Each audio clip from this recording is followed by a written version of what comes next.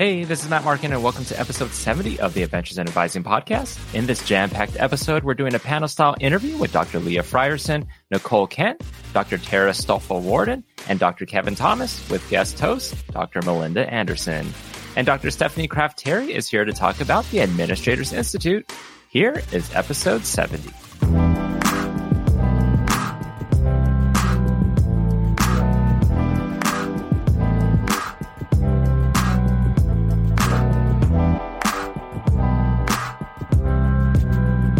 Welcome back to another episode of the Adventures in Advising podcast. We're coming off the heels of the 2022 NACADA Annual Conference in Portland. If you attended, I hope you enjoyed the conference and the experience. It was great seeing so many of you there, getting to meet listeners of the podcast, as well as podcast guests that I've only had the chance of meeting virtually. So it was so nice to meet you in person. And we'll talk about the conference and also a big announcement, but let's get to our first interview with Dr. Stephanie Kraft-Terry from University of Hawaii at Manoa.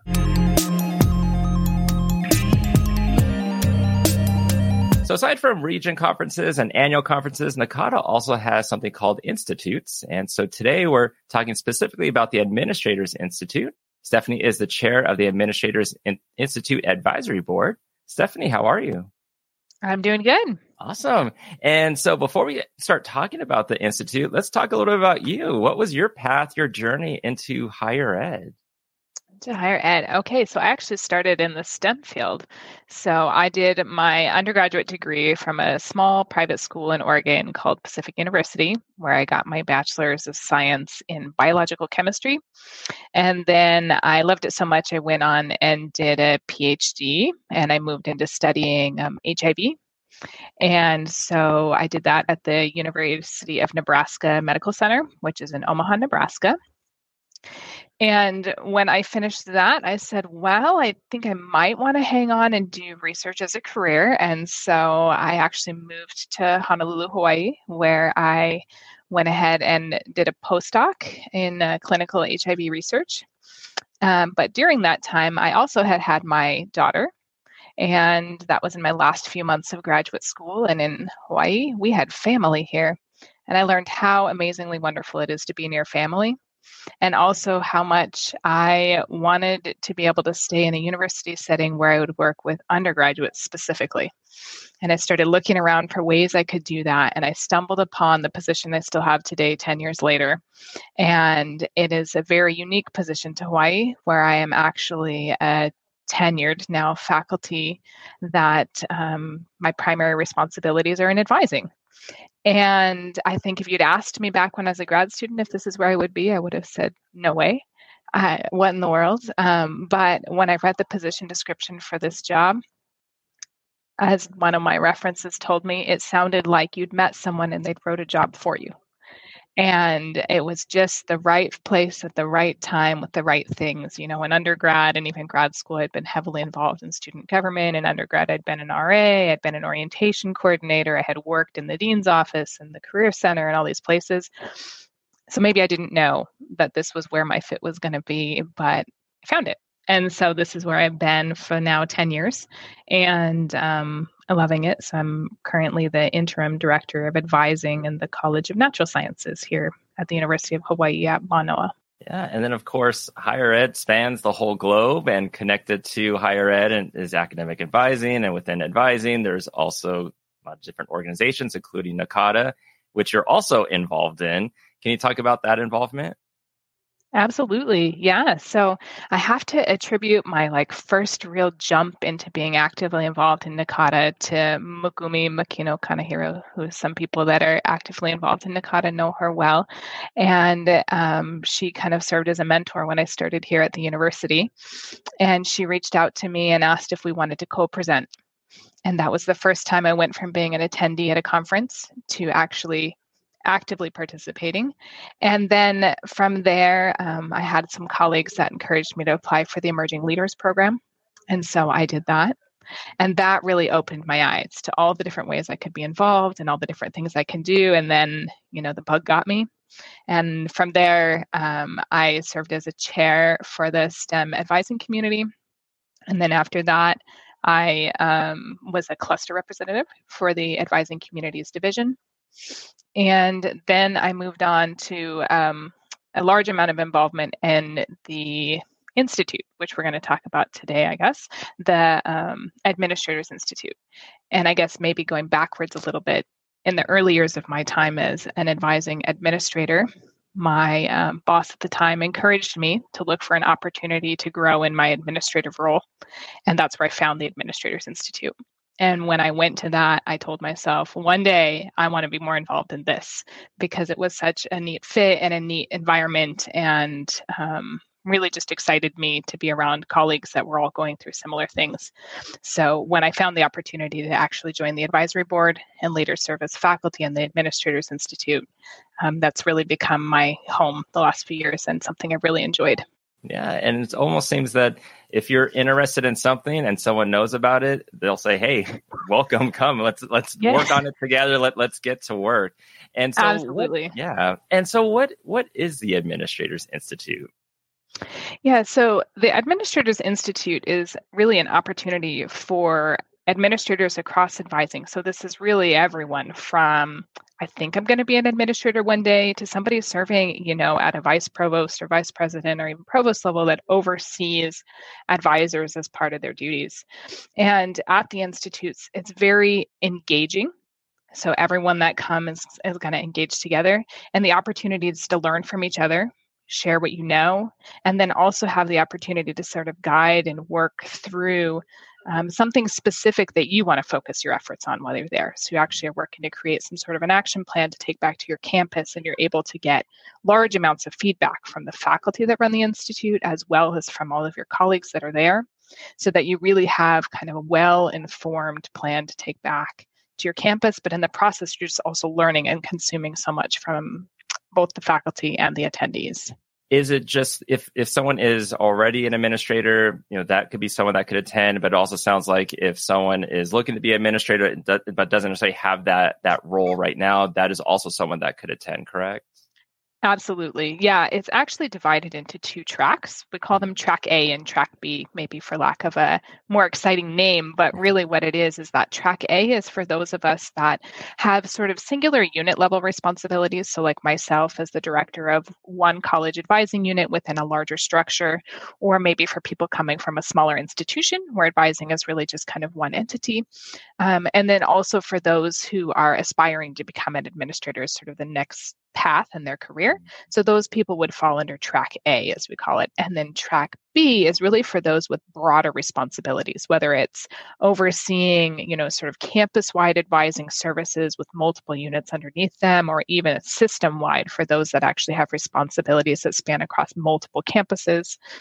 That would be Track B participants. And really what it does is it gathers people in a way where they kind of have similar challenges and similar obstacles, so that they can work together to brainstorm successful ways to navigate those and really have people that can relate to what they're going through.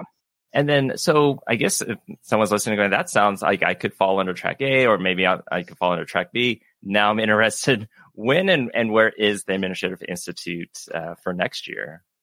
Yeah, so Administrators Institute is held in February every year. They usually try to keep it in a slightly warmer place, and this year I think they've succeeded. So we're actually going to be in Orlando, Florida in February, so specifically February 6th through the 8th, 2023. They'll be at the DoubleTree by Hilton Orlando at SeaWorld. Nice. Yeah, I think, you did definitely succeed with the warmer place. And then, and of course, the next question probably will end up being from individuals listening, might be like, what's it going to cost? Like, what's the registration rate? What's the hotel? Yeah, so registration is, if you register before January 8th, 2023, it's going to be $795, and then after it's $950. And then the hotel is $139 per night. Stay with us. We'll be right back. Cracking the college admissions code just got easier. I'm Rebecca Gordon, your go-to fictional college admissions counselor for the rich and famous. Tune into The Admissions Game, Satire Edition, and uncover my top secrets for surefire Ivy League admission. Ditch the old Photoshop your face onto a water polo hunk trick. We reveal all the latest loopholes. So laugh and learn with The Admissions Game, wherever you podcast. Yeah. And so someone listening might think, well, the region conference is a little over 200. You have the annual conference, which might be a little over $400.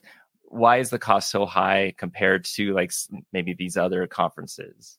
Yeah, that's a really good question. So the structure is really quite a bit different than a sort of typical regional or annual conference. So for the Administrators Institute, what you have is a team of faculty that are actually there to help run the institute. And so they're really the ones sort of guiding the activities throughout the time there. They're the ones that are giving presentations, leading concurrent sessions and plenary discussions, and then they lead guide smaller group discussions within the different tracks. And so it's a little bit different structure and therefore requires different supports. And also really the goal is to keep it kind of intimate. And so to have enough faculty and things there that when you're having breakout groups and small group discussions, that you're not having really large, gigantic groups, right? 20, 25 people in these groups that are each led by a faculty member. So it's a bit of a different experience than what your traditional conference would be. And also you have the opportunity to have things like one-on-one discussions with these faculty members that are there. And they're really brought in from a broad variety of backgrounds and disciplines so that whether you are leading a team of faculty advisors, you're at a small private school or a large research institution, that you have someone there who has that experience that can then help you. Yeah, and it sounds like it's very hands-on, very proactive with this institute, with that structure. Very much so. I would say don't come if you don't plan on being engaged, because you're going to be there the whole time working hard and learning and sharing with everybody. With the cost, is there any scholarships available that individuals could apply for? Absolutely. And I highly encourage people to do so. So the scholarship actually covers the cost of registration. So it's a wonderful scholarship to get. And then you really just need to get yourself there and then house yourself and the meals that we are unable to offer. So typically you get, for example, breakfast, reception together. Very, I think in that way, similar to like annual and regional conferences. And then you were talking a little bit about the structure and it being faculty led. Can you talk about like what the typical schedule would look like for the Institute? Absolutely. And I will say for those that are interested, this tentative schedule for 2023 is actually posted and live now, so they can see specifically the topics of each session. But each day usually consists of at least one plenary session with the whole group. And then everyone divides into their work groups. So those are the ones that I was discussing that are faculty-led small group discussion. And once those are complete, people move on to concurrent sessions, and they usually alternate between concurrent sessions and working groups throughout the day. And then on the final day, the final full day, there is an opportunity for one-on-one consultations on the action plan that you've been developing. And so this gives people the opportunity to have sit-down one-on-one time with the faculty of their choice. So it's not always the faculty that they've been working with in their small groups, but can in fact be anyone that's there at the Institute. And do you have any examples that you might be able to share of maybe past attendees that were successful, maybe implementing the action plans at their institutions? Yeah, I'll share my personal experience actually, because it had been so helpful that it's what made me want to come back. So when I went to the Institute, I was a fairly new advising administrator, still learning my way around. And what I needed to tackle was really how to evaluate advisor performance. This was a new area for me. I also at work within a union system, which was new to me as well.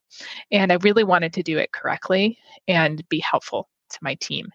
And so I went with that goal in mind. But the more that I talked with people in small group and with faculty throughout the Institute, I realized I actually wanted to take a few steps back. And I wanted to rewrite from the beginning the way we had our positions descriptions to better encapsulate the sort of culture of our office, and then lay out a performance evaluation system that aligned with those position descriptions, including allowing my team the opportunity to self-reflect, to share with me what they think was going well, what they needed help with for improvement. So also feedback for me. And then also the opportunity for them to share all the accomplishments that they had throughout the year, which helps me to be sure that everybody is equally being asked to do the same amounts of things throughout the year, and kind of regulate that, but also helped me to really think about, my goodness, look at all the things that people are doing and all the great work, and celebrate that. And that wouldn't have happened if I hadn't been in these small group discussions, because I actually had colleagues share with me the documents that they used in their units and what they had developed, and then used pieces of those to build my own. Building off of that, then in future years, I actually had my team work together to make rubrics that we use now for evaluation. So it's very clearly defined for everybody when you're meeting and when you're exceeding expectations. And that allows me also then to work to celebrate when people are exceeding their expectations and reward them for that extra work. So it was really, really helpful for me, because I went in with one idea and I hadn't thought about how that fit into the broader picture of what I was doing. And I had so much feedback from the people in my group that I left with a much more robust package to implement when I got back. Yeah, that sounds awesome. And hopefully anyone listening really kind of takes that to where it's like, I should attend this, because I may have an idea, but I'll have plenty of people there that are going to maybe ask more questions, dive deeper into it, and really flesh out this action plan that I really can come back to my institute and implement it. And more than likely, it'll be something successful as well. Yeah, and as a faculty member, I can say that the teams that I've worked with in the last few years, and especially last year, a lot of people were grappling with things like wanting to learn from others how they're successfully making hybrid work within their institutions, and learning not only just the day-to-day of how it works, but how are policies being developed? How are you dealing with everything from being sure people have equipment and technology to, trusting that people are able to do the work where they are? How do you support advocating for that if that's not something that's happening on your campus yet? How do you support advisor training in these new models? And it was really neat to see those robust discussions happening, because some institutions have figured these things out and have good models, and it's great to be able to learn and share with others. And then others are still working on it, but they're able to learn about new resources and things that they could use. So it was really just a great opportunity for people to connect. And I think after the pandemic, especially, we've all been eager to connect and learn, because nothing is quite the same as it used to be, right? Yeah. And if anyone has any questions, they want to reach out to you, how's the best way for them to get in contact? Oh, yeah. They're always welcome to email me. I don't know. Should I share my email address right here? Yeah. Okay. Yeah, absolutely. All right. So it's Kraft, Kraft, and then the number 2 at hawaii.edu. I'm happy to take input, inquiries. I'd love to share more about the Institute. Like I say, it's always been a really positive experience for me, and one that I encourage any aspiring or current administrator to engage in. And I probably can't say enough great things about it, not just because I chair the advisory board right now, but because I've just found it to be a really supportive and helpful environment. Well, Stephanie, thank you so much for being on the podcast today. And thank you for having me. Thanks, Stephanie, for joining and talking about the Administrators Institute. The Institute sounds very beneficial, and we'll include a link to the website in our show notes. Stephanie, it was great meeting you in person at the Portland conference, and I hope listeners will take a look at the Administrators Institute website and get registered, and hopefully get to attend in February. And speaking of the Portland conference, we had a panel session at the conference titled Podcast Live, Lessons Learned from Advising Administrators, Innovative Approaches to Managing Change. And thank you to everyone who joined that session. It was great seeing listeners of the podcast there, as well as previous guests such as Michael Giroux, Jessica Staten, Chris Kirchhoff, Joshua Lineroad, Patricia McMillan, Sarah Howard. And I know there were more of you there. I'm just blanking out right now as I record this, but it meant a lot to me to see so many familiar faces there. And we weren't allowed to record the session, so those who attended got the live version, but we did do a pre-recording already, which I think is actually better. In a live conference session, you have an hour, or more like 50 minutes with 10 minutes for audience questions. So the recording allowed us to have a full in-depth conversation that is over an hour and a half. And we have split it in 2 parts. Part 1 is with Nicole Kent and Dr. Kevin Thomas.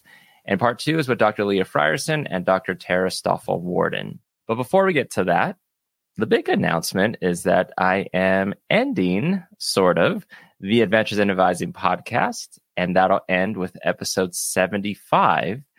So January 2023 will be the last continuous episode of the podcast. It'll be 75 episodes and 3 years of doing 2 episodes per month. All good things must come to an end, and I'd rather end on a high note than drive the podcast into the ground when no one wants to listen to it. It's always been a blast making these episodes, and this has always been a passion project, if you will. But I'm getting a little tired, and I don't want to commit to something if I can't give you 100% each episode. So the countdown begins. It's going to be bittersweet. And even though the podcast is ending with episode 75, that's not meaning the podcast is ending. So what I mean by that is I'll have standalone episodes or special edition episodes every so often. What's ending is having the regular run of the podcast of doing 2 episodes per month. But all the previous episodes will still be available to listen to as well. So this is definitely not a goodbye by any means. Now back to the next interview, which is a panel style. The context of this interview is what lessons have advising administrators learned about themselves, as well as the staff they supervise. Are there any innovative practices that they've implemented to help ensure not only student success, but the well-being and retention of their academic advisors? And what challenges do they still face? And will advising ever feel like a fulfilling profession again? So let's get the unsaid said on the strategies we should be implementing to help students and also you, the advising professional. And shout out to Dr. Banks Blair and the Advisor Training and Development Advising community for sponsoring our session at the Portland Conference. All right, hello, and welcome to our NACADA Annual Conference panel session and special edition of the Adventures in Advising podcast. My name is Matt Markin, and I get to host this session with none other than Dr. Melinda Anderson, Executive Director of NACADA. Melinda, you haven't hosted with me in a while. I've been sad. It's great to have you back. I know. I've been missing you, Matt. I just love the way that we're able to engage and elicit these stories and people benefit from the experience. But I have missed seeing you. Yes. And on this panel, we have a spectacular panel of guests, and let's introduce them. So first up is Nicole Kent. So Nicole Kent is starting her 18th year in advising at Oregon State University. She holds a Master's of Education in College Student Services Administration from OSU with a focus on academic advising. She began her career as an academic advisor in OSU's College of Pharmacy, where she was awarded NACADA's New Advisor Certificate of Merit. Nicole next served the College of Engineering as Assistant Director of Undergraduate Programs, launching an academic resource center and coordinating peer academic coaching. For the last 8 years, Nicole has served as Manager of Advising and Academic Relations at OSU's College of Forestry. She leads a team of academic advisors who have achieved the highest level of student satisfaction with advising at OSU. Together, they serve students on 2 physical campuses and online. Since joining NACADA in 2003, Nicole has found professional development, support, and inspiration in NACADA. Her leadership roles include Chair of NACADA Region 8, Region Division Representative to the NACADA Council, Chair of the Finance Committee, and serving in the Advising Administration community. Nicole, welcome. How are you? Hey, thank you so much for inviting me on the podcast. Very happy to be here. Yes, we're happy for you to join us. And then up next, we have Kevin Thomas. And let me just find your bio, Kevin. So Kevin is Associate Vice President for Enrollment Management at the University of Central Arkansas. And I love the photo that Kevin submitted. Kevin previously served as a Director of Retention and Student Success at Southern Illinois University, Edwardsville, where he led efforts that resulted in an increased retention rate over that time of 10%. Prior to SIUE, Kevin served as the Director of Academic Advising and Retention Center at Western Kentucky University. At UCA, Kevin establishes the collective vision and direction of the offices within enrollment management, which includes the offices of academic advising, admissions and enrollment services, financial aid, the registrar's office, online, transfer, and returning student services, student athlete advising, and the Veterans Resource Center. Within NACADA, Kevin has served as the chair of the Advising Administration Community, the chair of the 2017 Annual Conference in St. Louis, an ELP mentor twice, served on the board of directors, and was selected as an outstanding advising administrator. Kevin earned his doctorate in educational leadership from Western Kentucky University and his master's and bachelor's degree from Murray State University. Kevin, welcome. I am so glad to be back. I'm trying to figure out if I can mimic the photo. I'm trying to make sure that I'm representing appropriately, but I'm so glad to be back and spending time with you all. Yes. So thank you so much, Nicole, Kevin. Matt and I have just been looking forward to being able to have this conversation with you. And so it's just amazing to hear all the work that you've done at your respective campuses, but then also in NACADA. And so I know that we're going to have a great conversation. So I will kick it off with our first question. And so, Nicole, we'll start with you and then go to Kevin. So if you could just help us understand a little bit about your path and your journey into higher education. Sure. I actually started my educational journey in a music therapy program. I was going to save the world through music because that is a passion of mine. And so I did complete a bachelor's of music in music therapy. And that program involved a lot of psychology courses and working with kids in different levels of the K-12 system. So that was kind of my first exposure to working in education. I quickly realized that there were not full-time jobs with benefits for music therapists, and that probably wasn't a very sustainable career choice.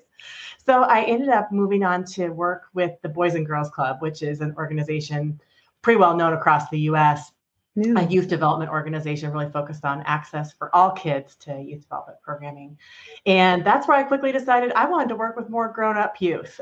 It's like maybe that college students would be more of an interest area for me. So I found Oregon State University's master's program for college student services. And gosh, you know those moments in your life when you stumble into something that is a perfect fit for you. That was truly my experience. And one of my first terms, I took a class on academic advising, which happened to be taught by Karen Sullivan Vance, who many in NACADA know and revere. And I had an aha moment in that class with Karen in 2002, where I realized that this was something that would be a great fit for my interests and hopefully some of my strengths. So that's what lit the advising fire.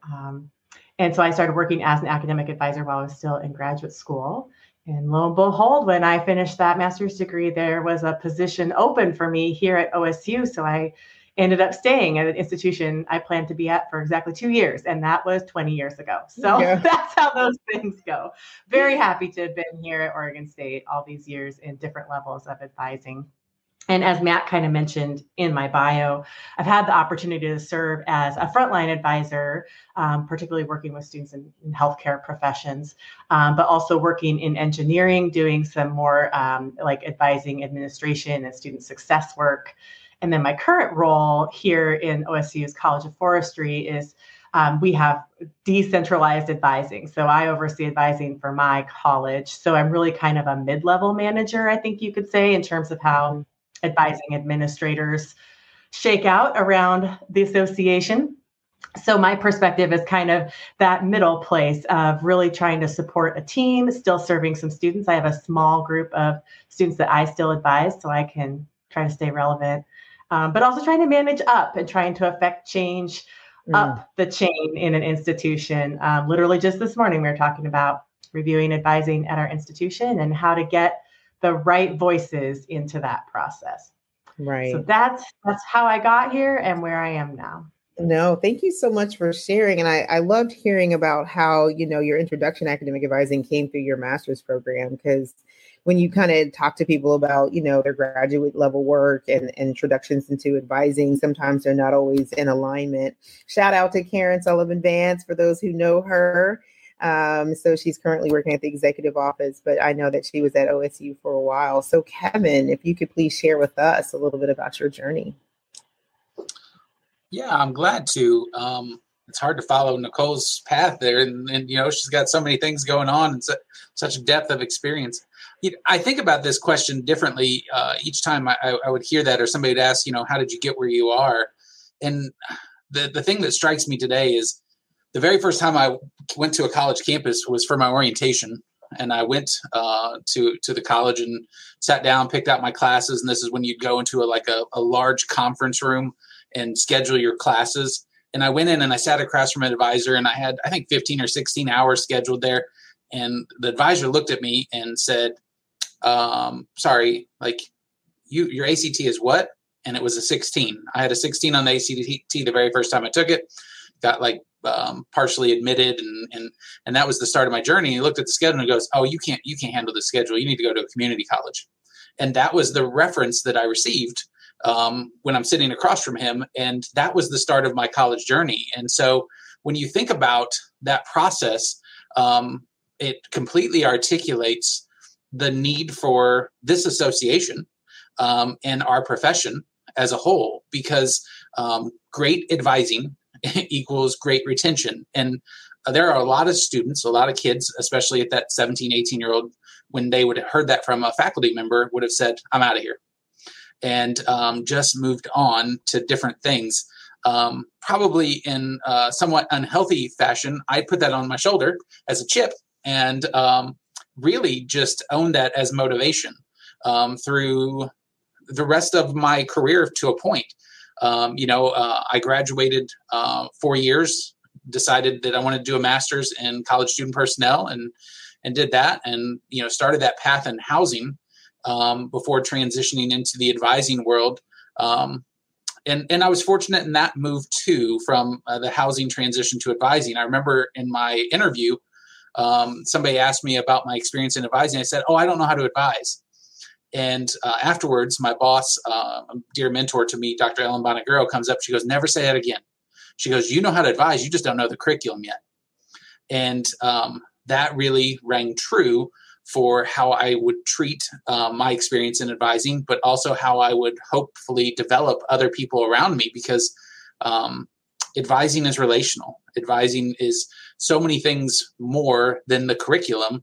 And so many of those skill sets are things that are happening throughout campus. But as advisors, we carry a mantle of the curriculum and the relationship and the connection and the outreach and the reaching out to students when they may be struggling. And we carry that mantle. Matt mentioned in the bio that my work a lot of times has been within retention, and it's work that I'm super proud of. But it's also work that I think is super individual in nature. I'm always humored by people who are like, "Well, what programs are you doing to improve retention?" And I said, "Well, it's this one called Caring for Students." And that is really the truth of it, right? You can do a whole lot of programs and throw a whole lot of money at things. But when it comes down to it, it is every student has their own journey. And if you don't find a way to know every student in some way, shape, or form, through an advisor, through a program, through whatever it may be, through an email, whatever it is from an outreach standpoint, you're not connecting with that student in the best possible way. And so I was fortunate to work in retention, overseeing for a couple campuses, and then presenting an advising session, the nuts and bolts of advising with fellow NACADA colleagues. I was at a conference and presenting, and after the session was over, my now boss comes up to me and says, "Hey, I'd like to talk to you about a job." And so that's how I got to the University of Central Arkansas. I was presenting with colleagues from other institutions within the country, and she said, "I like what you're talking about." She goes, "What do you think about enrollment management?" And I said, "I work in academic advising." She goes, "Same thing." And I said, "You know what? You're probably right. It's very similar." And so I've been here for 3 years and absolutely love the job that I get to do, overseeing all the things that Matt mentioned, but really realizing how those things intertwine together, because so much of the world of advising is no longer in that narrow focus that we view advising, and is in a much broader look at a holistic approach to student success. And so that is my journey, with skipping some parts in there along the way, but that's pretty close for that question there, Melinda. Well, no, thank you so much for sharing. And I always love stories and what people have experienced. So thank you for sharing that. What you encountered initially is what it is that you strive to not be with your students. And hilarious, okay, about it's called Caring for Students, because that you're absolutely spot on that. And every aspect of the institution, senior level administrators are striving for. It's not about always standardizing a particular approach. It's at the end of the day of the outcomes focused on the way that we care about our students. So thank you so much for sharing that. I do have to talk a little bit about Kevin and also Nicole, because they're splitting their time between doing this, but Kevin, as a previous annual conference chair, was very helpful. I mean, he reached out and said, there's anything you need feedback on anything, suggestions, let me know. And he's been very helpful in that sense. And Nicole is also in her time because she's also one of our entertainment hospitality co-chairs for the conference. So a lot of great things that her and Winnie Tang have planned out. So just want to thank them both for that. And I forgot to mention in Nicole's bio that she also splits her time with choir and community theater. And the next project, I guess, is Sweeney Todd, which when I saw that, it made me think of Craig McGill, who I think wrote an article related with Sweeney Todd with the music. So a lot of connections there. It's true. He sent me 3 articles that he has written about Stephen Sondheim's Sweeney Todd. So talk about being multifaceted. That's what I love about the advising community. Everybody has these other areas of expertise that they can weave in. Yes, absolutely. So let's jump into our next question. And Nicole, go back to you. In your current role, what is your current role? And have you seen academic advising change since the pandemic? How could anyone say no to that question? I can't imagine. My current role and my official title is Manager of Advising and Academic Relations here in our College of Forestry. My functional title is Head Advisor. So we have a team of student services folks here in our college. I oversee a group of 6 academic advisors. Serving our students. We have a required advising model. We see our students every quarter. And in fact, most of our students do 2 to 3 contacts with their advisor every quarter. So we're busy like everyone. And so, my primary work is administration of advising. And like I said earlier, I do a little bit of direct academic advising myself. I have a group of students who are here on campus, and I have a group of online students who are, all over the country. Some of them might be out of the country right now, for all I know, some of our military folks. So, my job is to, as I see it, is to support my team first. I think caring for students is an excellent retention strategy. And the way that I do that is keep the advising team running the best that we can, keep them resourced, keep them appreciated, and try to remove the barriers that they encounter to doing their work well. And I feel like that, by extension, is how I can then serve our students well. And what we have seen change these last almost 3 years, 2.5, 3 years, I think the biggest change that we've observed is the level of stress and worry and just mental health challenges that our students are now carrying.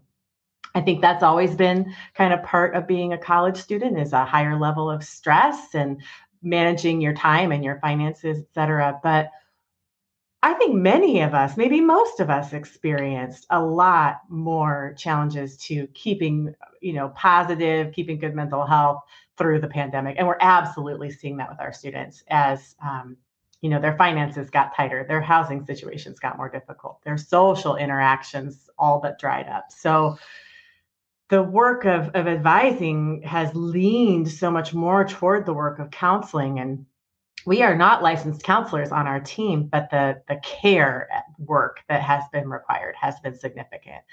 And we've talked a lot about the way that can deplete you as a care provider, if you will, as an advisor.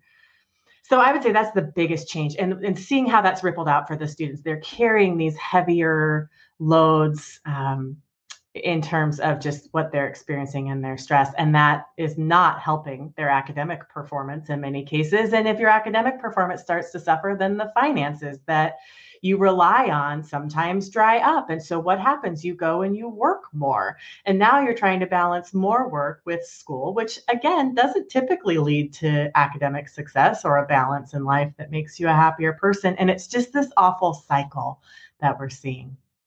I would say that's the biggest change. Yeah, and just like you're saying, it's definitely like this cycle, and kind of like you were saying too. It's the students, but then also that also translates to like advisors, other staff on campus. Like it's just all across the board. How about you, Kevin, at UCA? Yeah, I think that a lot of what Nicole said, especially on the student side, echoes true even to the students that we have here in Arkansas. And I say that just because, being from two different areas of the country, and especially being from the South, the pandemic wasn't taken as seriously as I think it was, especially in the Northwest part of the country. And so for us, we were very rarely gone from campus and then back in fairly full time. And I think that was a challenge for sure. Flexibility is come with things since the pandemic. Like I have advisors that are full-time working caseloads that are pretty fair balance in that 300 range.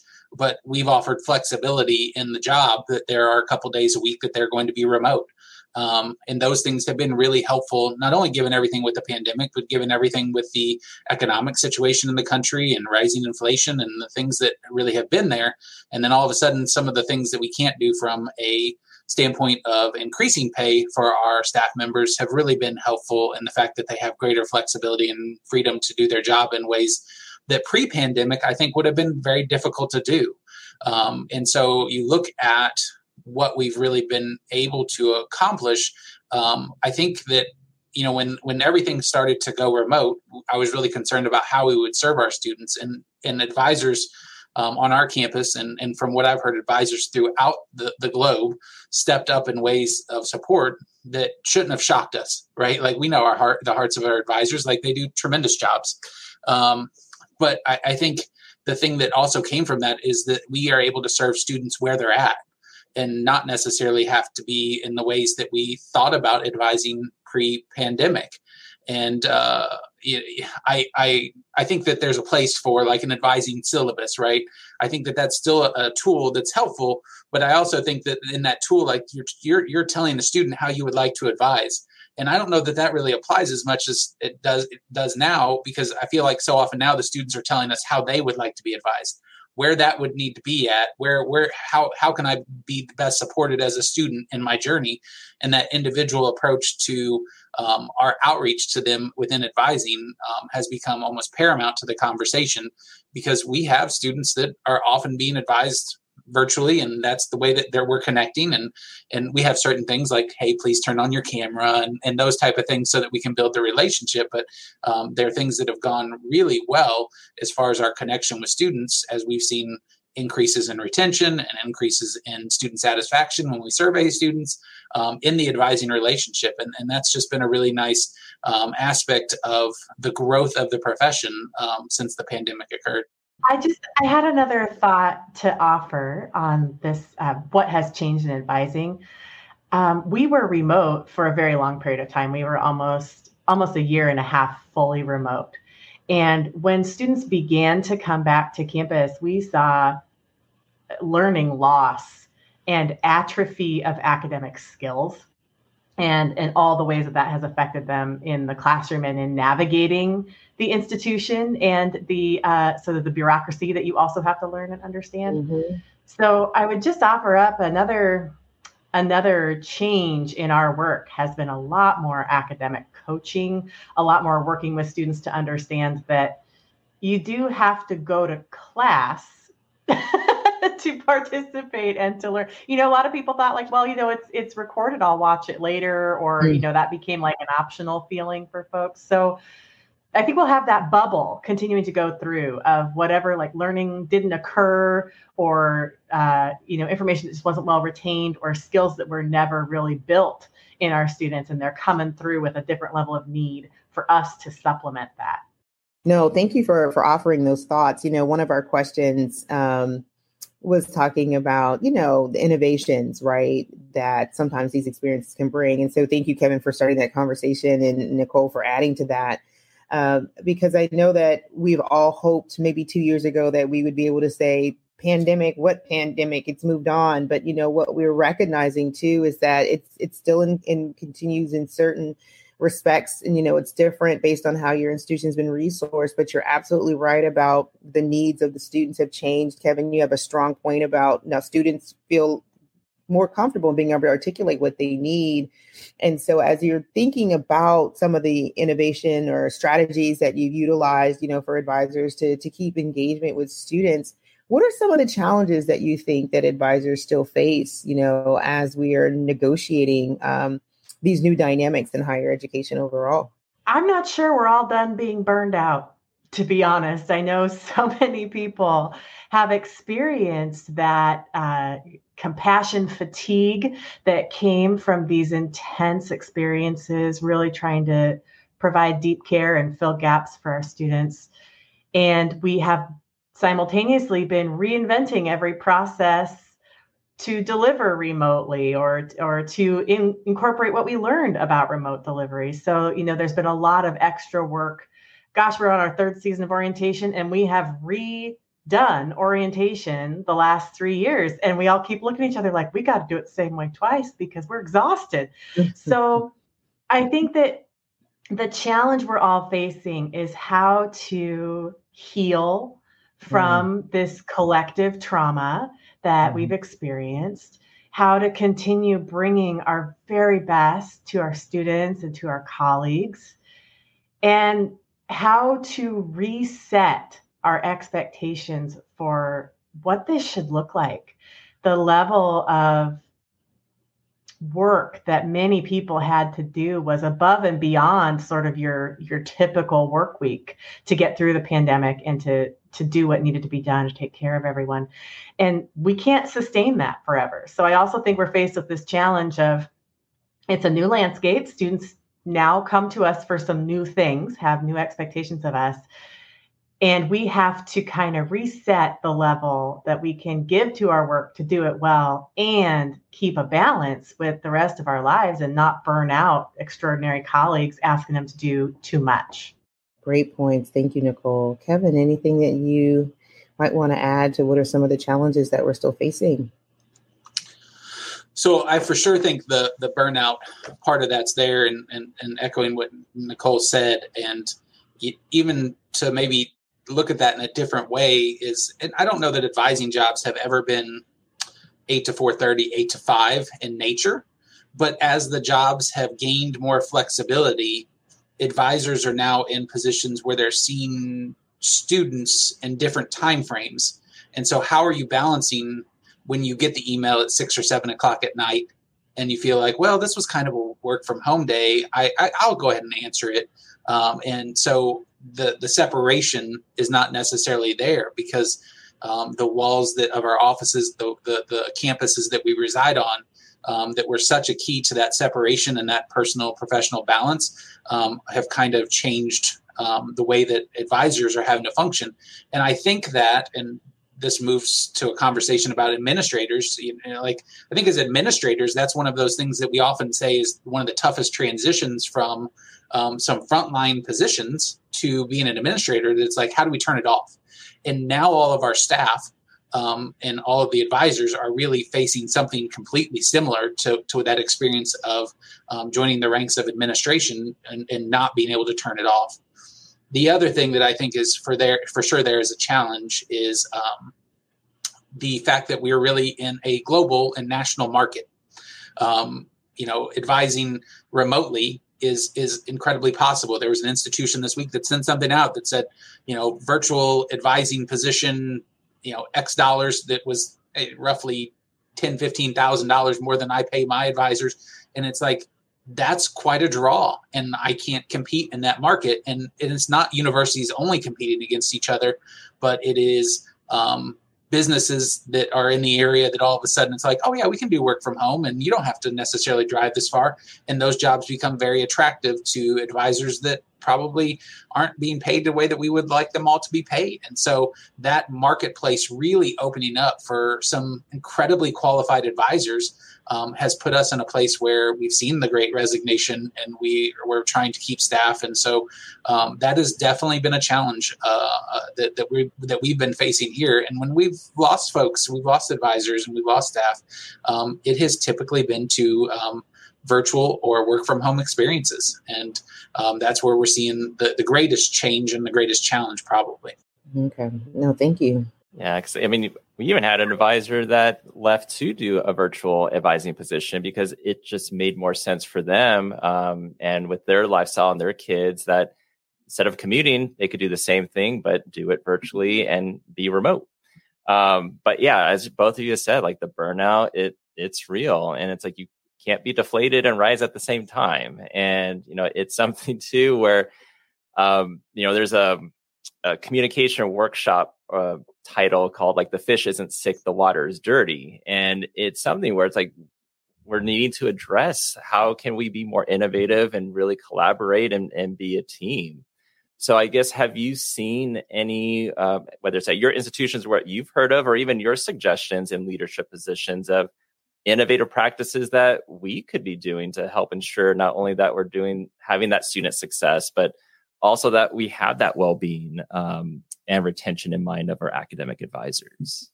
Well, it was an idea that we had kicked around in the advising community here at our institution, and we thought it was just a dream. And this morning, I was getting ready, thinking about the upcoming conference and reviewing the schedule of presentations. And lo and behold, somebody's talking about having made our dream come true on their campus. So I'll have to go to that session. But we wished for a pool of utility advisors, if you can call them that. I'm sure there's a better name for that. But especially as we're seeing so much transition, so much turnover, people leaving jobs, starting new jobs in advising, there's just gaps to fill. And it is very, very hard on those who remain when you're trying to cover a vacancy and get someone new trained up and keep everything rolling. So gosh, that idea of having some utility players trained up centrally on your campus that you could just deploy to the units that need them in that moment, perhaps that you could then also utilize in orientation activities, in recruitment activities, for more of these academic success and coaching conversations. Think of all the ways, if we had a team of great generalists, that we could just be filling gaps and keeping things going. So I cannot claim that that is an innovation we have made, but it's on my wish list. Yeah, definitely. And Kevin, anything to add with that? I don't think it's innovative anymore, but I think the one thing that stands out to me is that as an institution, if you're not offering flexibility within the workplace, I think you're going to struggle to keep folks satisfied in their working experience, and that those folks will think that their well-being is being considered. So I think the flexibility is for sure part of that. I also think that with advisors, that you're also talking about the challenges that are in front. It's a weird statement to say this, but I almost feel like one of the benefits of the transition that we've had is that during the pandemic as well, we were switching from a mixed model advising style on campus of primary role advisors and faculty advisors to just primary role. That transition has been occurring over the last 2 years. And I feel like because that's been happening over that period of time, it has also allowed for innovation to occur in their roles changing and their relationships changing. And all of a sudden, the classes that they were advising for in business as first and second year advisors are now relationships that they're getting to have with faculty members that teach those courses, and students that they're getting to see through all 4 years and not just through 1 year. I think that change has really been refreshing. And it seems like one of those things where I feel like it would be overwhelming. And I'm not saying that there weren't those moments, but I do think that has allowed for a new experience during a little bit of a chaotic time. And I think that it's been really healthy to have those changes occurring. And so this isn't saying switch your model around and that's going to solve all things, but it may be saying that keep things fresh. Make sure that you're providing new challenges and new opportunities for your staff and for advisors, and make sure that you're looking at things in a new way, whether that's professional development and training, doing it in a different way than you've ever done before, whether that's bringing people to your campus to talk about advising issues and things that are going on. I just think there's a lot of ways to look at things in a different pattern that can be innovative and also energizing to your team. No, thank you both for your comments. You guys have probably heard the phrase, necessity is the mother of invention. And so when you think about some of the, challenges that you've mentioned, and then how do we respond to that? How do we continue to be innovative? How do we continue to be creative? and take advantage of what remains is what struck me when you both were talking, and capitalizing on those opportunities to, number one, let staff know that you're aware, right? I think sometimes people think, well, don't they understand what's going on? Like, oh, no, we're aware, but what are the strategies that we can implement that can help serve and support while you're thinking about how your student success needs to remain, oriented to your mission? So I want to thank you both for sharing that information with the audience. And so when you think about, what advice, to advisors that you think would be useful for those who might, feel unsupported by their institution and feel as students are seen as a number, what advice would you give, when you reflect on your experiences and what you've been able to provide to your institutions? What advice would you give to advisors who might be feeling some kind of way or, related to this idea that do they see us? Do they value our work? I will offer two thoughts. One maybe, overly optimistic, and one practical. and probably people in the audience could pull what suits them best. But in terms of being optimistic, be optimistic. I always say, just keep my face toward the sunshine. Do not turn to the shadows, because there's so much that you can focus on in terms of what's hard, what's not going well, what barriers you might be facing. But if I keep my focus on the good that I can do and on the impact that I can have, who I'm helping, who I'm serving, that boosts me. And celebrating those wins, I think, really just helps internally, kind of managing your own feelings and your, the control you can have over how you recognize the value of your work. The practical matter, though, keep advocating.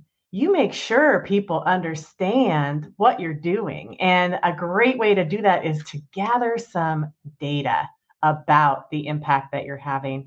The sweet people on our team here, I drive them crazy because I ask them to keep track of the advising contacts that they have, whether it's an office appointment or a phone call or a kind of advising related email, not a hey, hi email, but like something with some advising substance.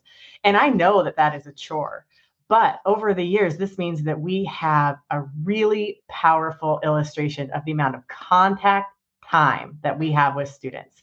And when it's time to say, how many advisors does it take to serve 1,200 students? I can easily justify that 6 is not enough because we've got 15, 16, 17,000 advising contacts in 1 year.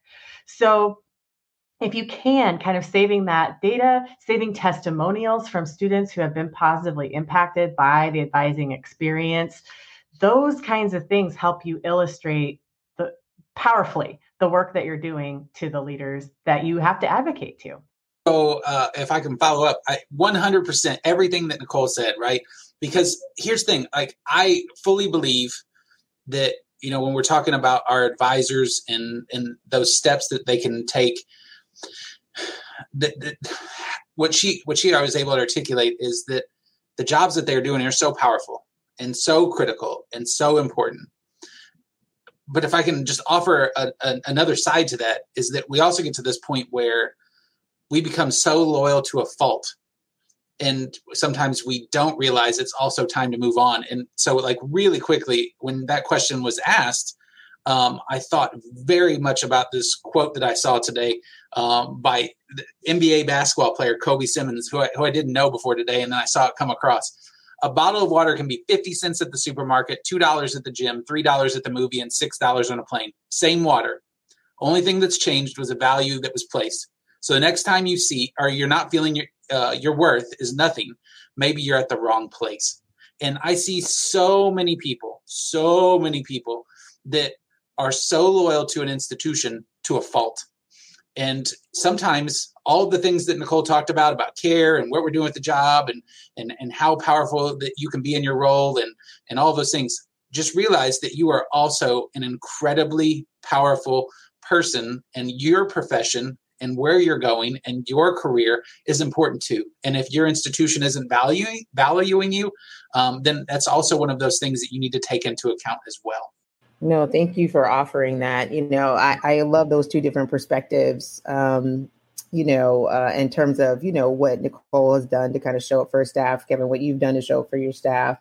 But then remembering at the end of the day, how are you valuing the way that you see yourself operating on your campus? And so thank you so much. I appreciate that. Let's maybe hear more personal from both of you in the sense of, I'm sure in your leadership type positions that you've learned some things. And, have there been any lessons that as an advising administrator, that you've learned about yourself or about the staff that you're supervising? I had the opportunity to give a presentation with one of my favorite colleagues, Andrew Brewick from the University of Idaho, on this topic. I think we called it Adventures in Management. And it was really intended to address nobody teaches you to lead.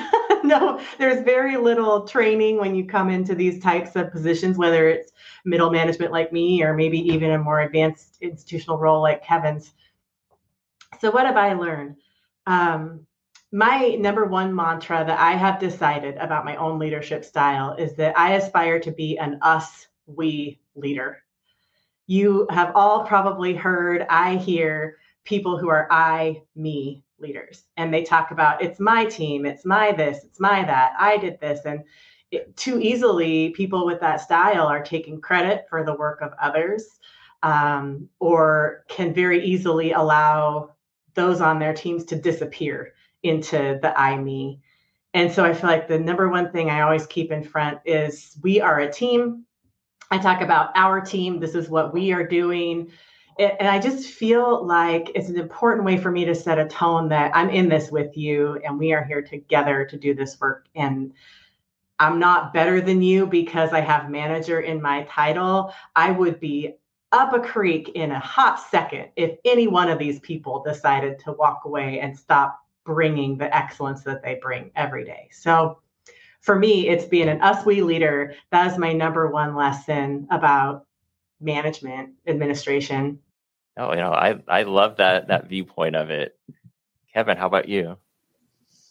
I also embrace Nicole's "we, not me" philosophy. That I'm a big fan of. The other thing too, and I remember hearing about this for year after year of talking to my supervisors and supervisors that I happen to work with. And they talked about the higher that you go up organizationally, the more removed you are from students. And so that's 100% true, right? You have to really work to engage yourself with students. And so I think one of the lessons that I've learned are the things that are motivational to me as an administrator often come from the successes of the academic advisors that I get to work with. That their successes are often things that I am celebrating just as much as something that I think I would have celebrated that was just something that I feel like I did in an advising appointment before. And that you have to realize that you maybe have a smaller part of the journey of the individual interaction, but if you're doing your job as an administrator well, that you're setting your team up for greater success in the overall scheme of the work that they're doing. And it's a different way to have to look at your motivations within the profession, because I think we all get into this to impact students. And so that has been the greatest transition. The greatest lesson is that if I am doing my job well, I allow for other advisors to have the greatest amount of success that they can have in their experience. So many institutions move to test optional on the admission standpoint. And the question then comes up, well, what does that mean for placement? And so it's like, well, okay, when we're having those meetings about placement, what makes sense for advisors, and making sure that we're going into those meetings, having conversations with advisors on how it will impact. Because from the admission standpoint, it's like, great, we're removing a barrier, and a barrier that needed to be removed anyway. But from the advising standpoint, did that test score really help you in placement into a biology course? And do you see things from that? And if you do, what are the alternates that are there? It's really embracing those advisors as a bigger part of the solution, and not just that we're all dealing with a problem. Stay with us. We'll be right back. You love listening to podcasts, but have you ever thought about starting your own podcast? Maybe you want to build a brand, grow your business, or are looking for an excuse to talk about your favorite hobby. Whatever your reason for making a podcast, Buzzsprout is the place to start. Since 2009, Buzzsprout has helped over 300,000 people launch their own podcasts. Buzzsprout walks you step by step through the whole process and will give you powerful tools to start, grow, and monetize your podcast. Ready to get started? Click the link in the show notes to get our free step-by-step guide to starting your podcast today. Right. Absolutely. The us, we, not me, and the idea of expanding the impact of the work that we do to support our students is really critical when you think about how we're embracing and shifting that culture. So thank you both. I don't know about you, Matt, but I'm really engaged in this conversation. I don't know. I mean, many of you might not be aware of how fantastic Nicole and Kevin are, but just kind of hearing your responses to these questions, it's undeniable. So, just shifting a little bit when we start thinking about professional development and what should it look like in an institutional lens, what are your thoughts about that, especially as we started talking a little bit about advisor well-being? What are some recommendations that you would have? In response to the question about working as an administrator effectively, the other thing I want to just say is build a great network of people who do similar work, of people who can mentor you. And so I guess I would offer that forward as an answer to professional development. I think we need to really make sure that there are opportunities for advisors to get out of their offices, whether it's physically or virtually, and gather and collaborate and learn from one another. Obviously, NACADA is an incredible venue for that. I would also say on our institution, on our campuses, that needs to be happening. And so something very simple, OSU has a monthly advisor coffee talk series. And someone in the provost's office pays for coffee. Thank you very much to the provost's office. And they arrange different guest speakers to come in for an hour. We get together, we have coffee, we hear updates about what's going on in different units around campus. Simple, free, easy. Those kinds of things are really important. Just small ways that we can quickly and easily get professional development going for folks. And then that helps you build momentum toward bigger investments like training, more robust training programs, like support for professional association involvement and that type of thing. So I think the mentorship, the networking, and just simple ways people can get involved are really key. The other thing I would say is I'm seeing energy around career ladders for academic advisors, which I think is really exciting. It's in many ways kind of a one-level position on a lot of campuses. And I think there's room for so much more for advisor 1, advisor 2, lead advisor, head advisor, advising administrator, whatever that might be. So I'm happy to see that happening in our profession so people can continue to build on their successes and advance themselves without having to leave the field to advance. Kevin, what are your thoughts? Yeah, and I'll say I feel like, at least on our own campus, this is an area of continued growth, but probably renewed focus. I feel like the last couple of years it's been treading water and not swimming forward. And I really feel like our ability to swim forward now is going to allow for more professional development to occur and more purposeful professional development to occur. So we're talking about similar things, maybe not coffee, but lunch and learn series, bringing in speakers to campus a couple times a year because we're not able to all travel to conferences that are out there and available for our own development. And so how are we able to tap into the resources that are there for our team? The other thing that I think that is really, this is an interesting way to look at professional development. But one of the things that I think is interestingly came from the pandemic is that prior to the pandemic, the individual appointment was where you would evaluate the advisor themselves. And so their growth and development came from an interesting interaction where you would maybe watch an advising appointment as a supervisor and they would see how things go, but it was really kind of felt foreign that there were 3 people in a room. And so our ability to ask and receive permission from students in advance of virtual appointments to say, hey, is it okay if we record this appointment because I'm being asked to do so by my supervisor, or this is part of my evaluation process, and getting actual feedback so that as a professional that you can become a stronger advisor and receive feedback on an actual appointment has been really, really powerful. Because so often we looked at evaluations and it's like, well, why did this person receive this score? Well, they did this, this, and this. And I'm like, yeah, but how are they doing in the advising appointment? Well, I was only able to observe a couple this year. And now it's more than a couple, and we're actually looking at the advising that's occurring in the advising appointment so that we can help grow and develop stronger advisors on our campus.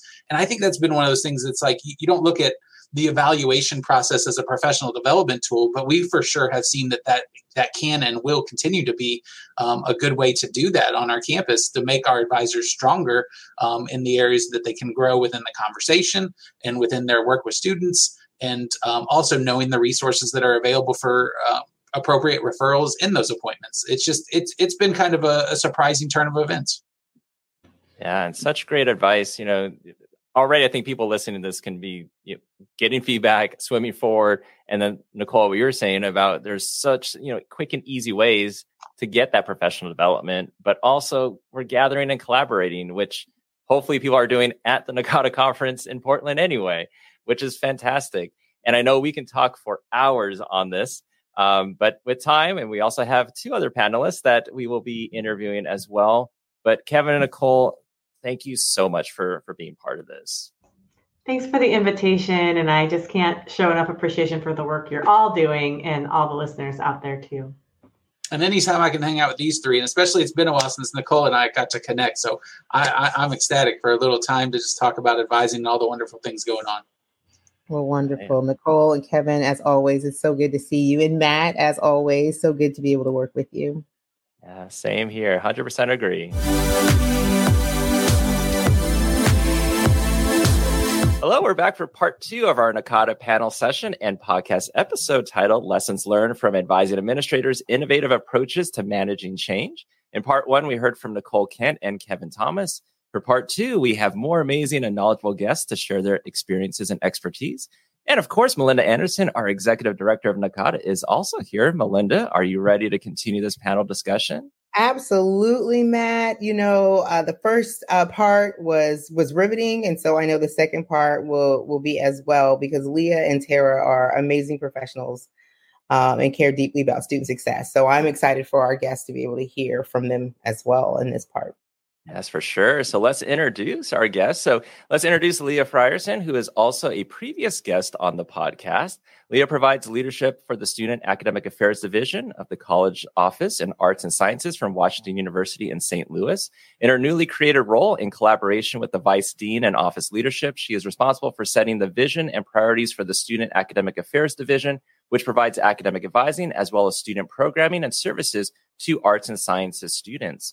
She's been in higher education for nearly 2 decades, working in areas such as academic advising, student retention, athletics, as well as competitive academic and leadership development programs for students. In NACADA, Leah has served in steering committees focused on first generation and exploratory students and will complete participation in the NACADA Emerging Leaders Program at this year's annual conference, and will also serve on the advisory board for ELP and the Administrators Institute. Leah received an AA from Southwestern Community College, a BA in Communication Arts with a focus in broadcast media, a master's in physical education, sports administration, and her EDD in educational leadership, higher education administration from the University of North Carolina, Wilmington. Welcome back, Leah. Well, thank you. I feel so blessed to be back a second time. I was a little nervous I wouldn't get invited back again. So thanks for inviting me back, Matt.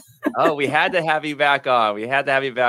And Melinda, who's our new guest? Yes. And so our new guest is Tara Stoppel Warden, and she serves as the Assistant Vice Provost for Advising and Academic Services at the University of Cincinnati. She specializes in strategic leadership and innovation program design for advising, enrollment management, and student success.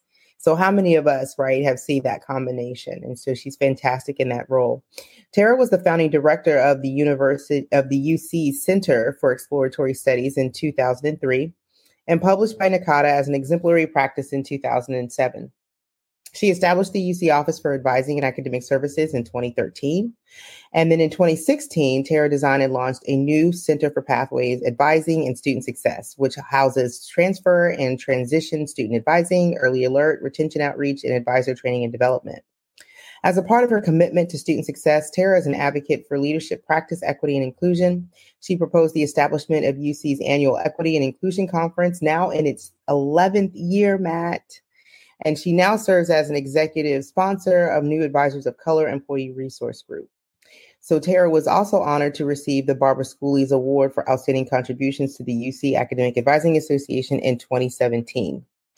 From an educational perspective, Tara has completed her MED in Counseling and Student Services with a focus in higher education administration, and a BA at the University of North Texas. And she's also a graduate of the Higher Education Resource Services HERS Institute.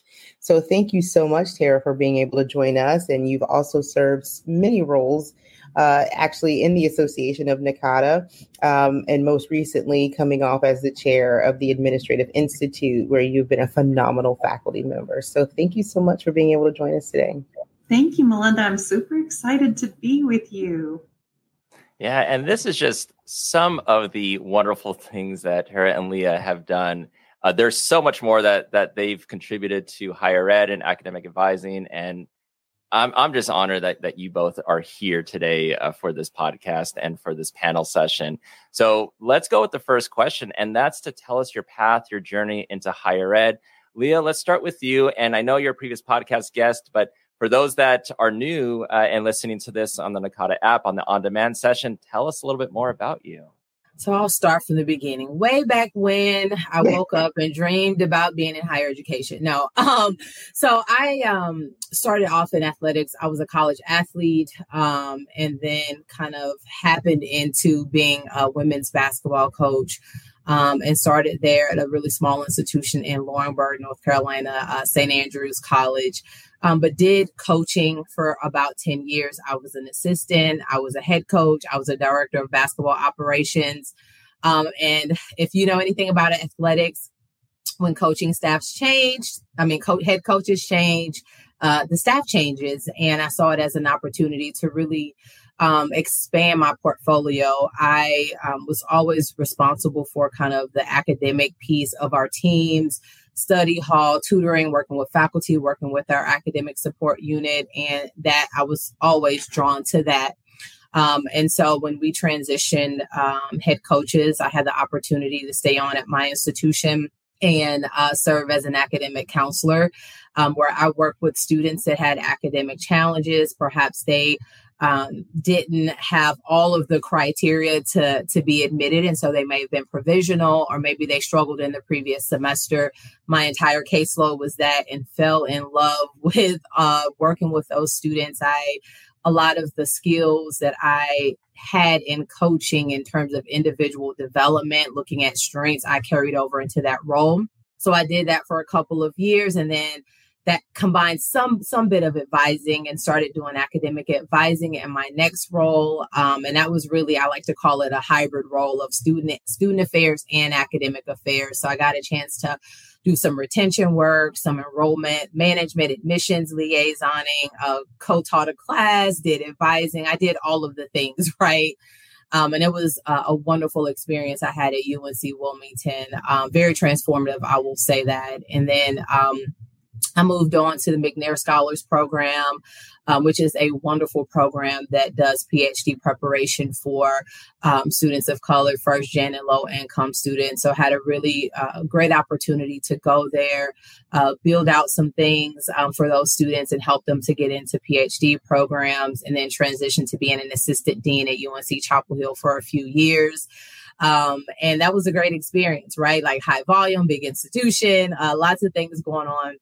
And then had the opportunity to be a director of academic advising for a faculty-driven and more of a faculty-driven model, which was an experience, a learning experience in and of itself, but learned a lot. And then came back and worked for a scholar program called the Robertson Scholars Program over at Duke. And I love to talk about that program and kind of pub it just a little bit because of the uniqueness of the program. I managed the academic piece of that program, and it worked with students across both Duke and Chapel Hill. And so I was responsible for curriculum, learning the curriculum and policy, working with administrators from both campuses, working with financial aid and all these different departments across both campuses. So you can imagine my brain was ready to explode, but it was such a good experience. And I felt like if I could do that, I could do pretty much anything. And now I'm approaching my 1-year anniversary at Washington University at St. Louis. We underwent a pretty sizable reorg, and my position is brand new. And I serve as Associate Dean of Advising and Director of Student Academic Affairs.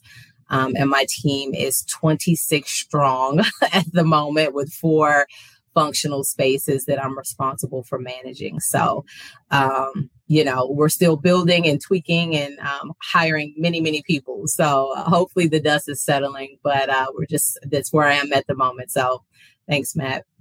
Yeah. And happy almost 1-year anniversary. That's pretty exciting. So Tara, do you want to talk about your journey in higher ed?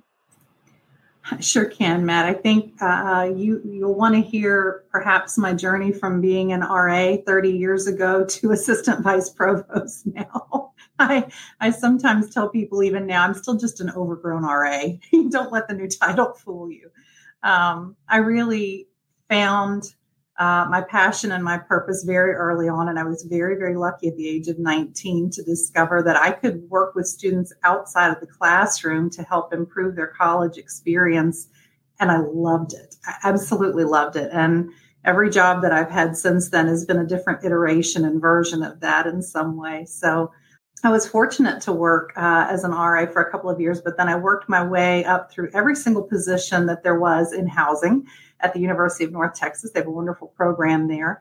And they do a good job also in investing in people's leadership development and professional development. So I was really well prepared by the time that I finished graduate school and had gone through several different roles and positions within campus housing at that point to step into the role of Director of Residence Life at a small private liberal arts institution. And then that job changed every single year that I was there. For the 4 years that I was there, I became Associate Dean of Students as well as Director of Career Development. I oversaw the campus judicial processes during that time as well for part of that time. And then in about 20 years ago, I was hired by the University of Cincinnati to open the Center for Exploratory Studies. So that was fantastic, and it gave me my first opportunity to design an advising center from the ground up. And I'm excited to say that I've had another couple of opportunities to do that here at UC. And so I moved from the directorial position of the Center for Exploratory Studies into an assistant dean position for arts and sciences, leading 2 advising centers. And then from that role, because arts and sciences is our largest college, which is often the case at many large public institutions, my time was being utilized so heavily to create things that were being used by the university community that I became provostial liaison half-time. So I was doing a role that I call a 60-60 split between the provost's office and the college office,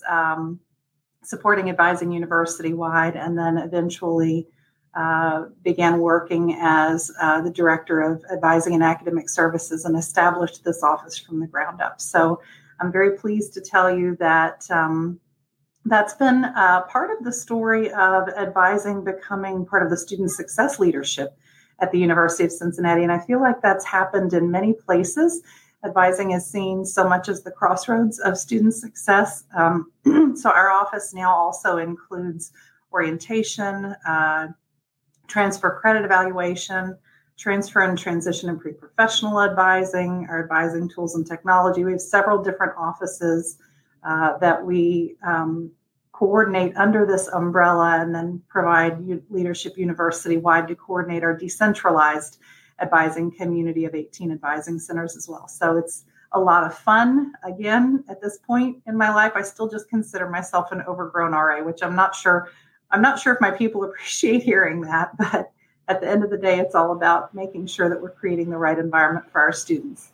No, I just want to, I agree with how housing and res life helps to shape, development. Like when I think about, my time in residence education, I think about, chickering and Petri dishes, and that just being this wonderful opportunity to see how students are growing and developing in those spaces, which is directly related to the work that we do around student services. And, Leah, hearing your perspective, coming from athletics and how you've grown and changed and moved up organizationally, I think it just really speaks to, which I know a lot of people appreciate, is hearing how things evolved. And the one thing that we hear all the time is that a job could have a different title on any campus, right? But at the core of the work, in terms of what you do, it was just wonderful for you to be able to share how you've evolved in your respective roles. And so, I've got the second question. So kind of speaking on that perspective, right, of how you've grown in your roles and how you have come to be in higher education as a profession and how you see yourselves as leaders. Our question is what is your role specifically? But then also, how have you seen academic advising change or shift since the pandemic? So I always think it's really interesting to hear how you're currently operating. So yes, how I've grown up in higher education and how I'm currently realizing the way that I'm working. But, within your respective roles right now, how can you, what description, right, would you give somebody to briefly talk about what you're doing? But then how has the pandemic shifted and changed the way that you're currently operating? And we'll start with Leah and then we'll go to Tara. I realize you both are like, who do you want to talk first? But yeah, let's go back to Leah. I'll throw a wink in there when I want to go first. I'll throw a wink in there. No, so my current role, I manage a team of individuals that, again, they do the day-to-day of all of our student-facing programs and support services. So kind of more simplified is our team manages orientation for the college, academic advising for the college, graduation for the college. We have a number of other kind of support services, but really what it boils down to is looking at the end-to-end experience for the student, right? The entire student life cycle, and making sure that at every point and juncture of their experience, there is support, there is programming, and there's development that is happening for all of our students. And so my job, as it's continuing to evolve, is to make sure that we are thinking about how we do that, right? How we do our work, what our students actually need in terms of even the changes through the pandemic, right? So a lot of it is lots of conversations. And so you pile all that on with lots of change at our institution, lots of change in our department, I won't say coming out of a pandemic, but slowing down with the pandemic. It is a lot, right? So I would say, I think you kind of asked how would I describe my job? I manage people first, support people first, and then I strategize second, is how I look at that. I am a people first manager, supervisor, leader. I firmly believe that if you don't take care of your people and make sure that they are well and they are good, that they are feeling some sense of value and satisfaction in what they do, they can't serve our students well. So I would describe that part. In terms of how I've seen advising evolve, I mean, I think we all know it has been evolving for many, many years, but connected to the pandemic, I would say a couple of things. So I think the pandemic forced us to become better communicators.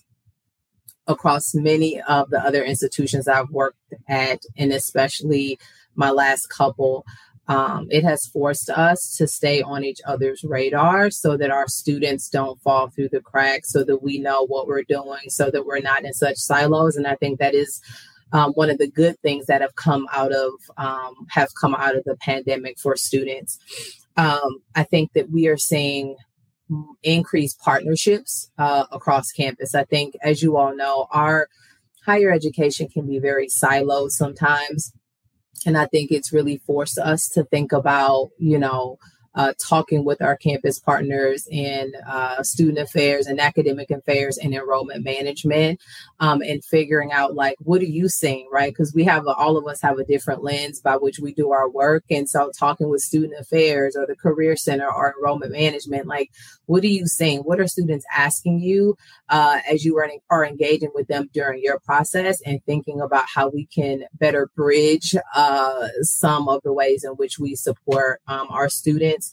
And then I would say, I think we are forced to think about access, right? We all talk about access all the time and inclusivity, but I think it has really highlighted some of our weak points in those areas and caused us to really question, like, are we really inclusive, right? Are we really providing access to students? I know in my current institution, we have a fairly large focus on socioeconomic diversity, right? And what that means when we bring in more students that are lower income or first gen students, right? And so thinking about how they have access to information, how they understand that information is really important. And I think it's forcing us to take a deeper look at, looking at students who didn't have access to AP credit, right? And what that means for us, or looking at students that have to have a job. It's not enough to just throw money at their tuition and give them access to all these grants. We know that sometimes our students are sending money home, and so they have to work, which means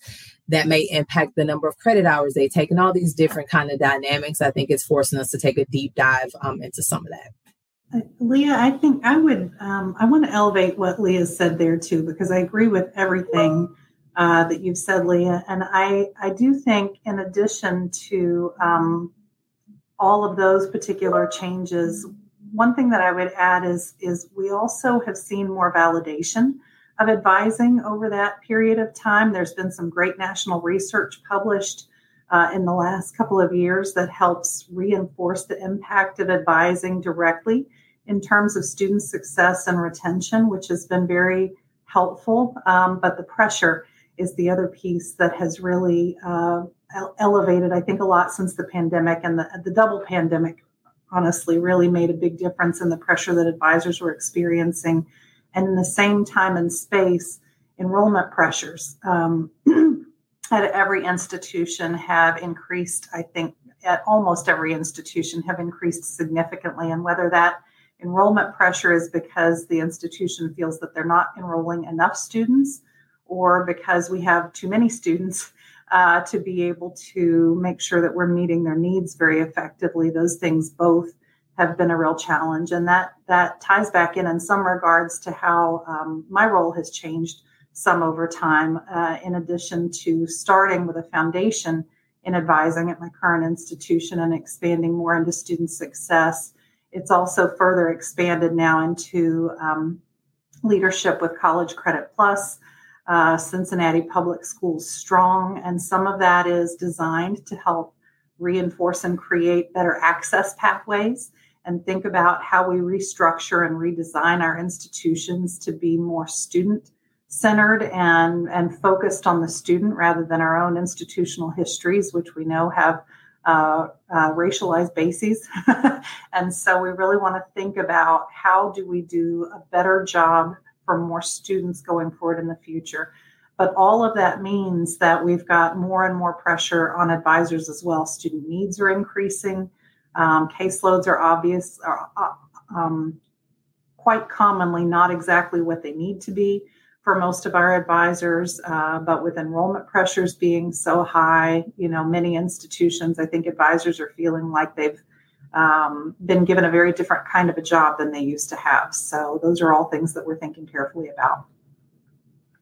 No, definitely. I agree. And so, Tara, if you can just share a little bit about, your role and how you've been navigating those challenges as well, just so people have a brief, perspective of what your role is at the University of Cincinnati. Well, I appreciate you asking, Melinda, but it changes every single year. So it usually does. It's funny at this point. My actual title is Assistant Vice Provost of Advising, Academic Services, and Strategic Partnerships. They're thinking about changing it to Advising and Student Success, which has a very unfortunate acronym. So we're thinking about maybe Student Success and Advising as a different focus behind that. But some of that means helping us to think about things like if we are serious about student success at the institution, why do deans only have budget hearings every year? Why do we not have student success hearings every year? How might we structure student success hearings so that at a large decentralized university, we're really thinking writ large about all of those different things that we invest in the student and not only monitoring student outcomes data. That's a very important piece of this. But most deans don't elevate into the positions that they're in because they're student success experts. And so in many cases, they are very appreciative of that help and that partnership to really understand not only how do we do a great job for advisors and in our advising community. And I'm pleased to say that we've done a very, very good job with our advising quality over time and investments in advising over time at the University of Cincinnati. We still have definite room to improve and do better there in terms of the support that we provide, the numbers of advisors we're providing to our students. But how do we think strategically about what gets outcomes for our students? And in many places, that's really rethinking our structures, rethinking our curriculum, looking for choke points in the curriculum, looking for toxic course combinations, trying to identify where does student success coaching appropriately enhance academic advising as part of the broader advising community. How do advisors really need to understand a certain amount of financial aid information? It's really, coming back to that concept of advising as the crossroads of student success and realizing academic advising is not all of student success, but it can serve as a launch pad for many of those other pieces. Right. Well, thank you so much. I really do appreciate both of your perspectives. And, it's one of those moments. And I love the fact, Leah, you were like, as we progress through, yes, we're still in a pandemic culture, environment, still looking for ways to improve upon the things that were highlighted in terms of, definite deficits, but then how do we capitalize on those opportunities? And so thank you, Tara, for also bringing in that enrollment management perspective as well. That's a pretty powerful way that we've been driven in terms of thinking through change to make sure that from an equity standpoint, right? And Leah, you mentioned that too, equity became a big issue as we were thinking about, who we were serving and why we were serving them and how to serve them better. So thank you both for your responses. Yeah. And I really liked your response in terms of you support people first and strategize second. I mean, I think that is definitely a great tip for any administrator or leader to have. And then Tara, you were mentioning there's a lot of that national research that's been published that's, showing that there is definitely that positive impact that advising has, but you also talked about some of those different types of pressures, including enrollment pressures on advisors, caseloads, and then connected to that is, burnout. And we hear about well-being a lot now. That's been around, but now it seems more and more we hear about advisor well-being. And I guess from both of your perspectives, what kind of innovative practices, have either your institution has implemented or you've helped implement, because you have a lot of experience in terms of creating things, building things from the ground up that have ensured not only student success, but nowadays also is connected to the well-being and retention of those that you supervise. So Tara, do you want to go first? Sure. So one of the things I'm excited to share with you that I think many people in the NACADA community are aware of, but perhaps not everyone, is that we founded the first Advisors of Color Employee Resource Group at the University of Cincinnati.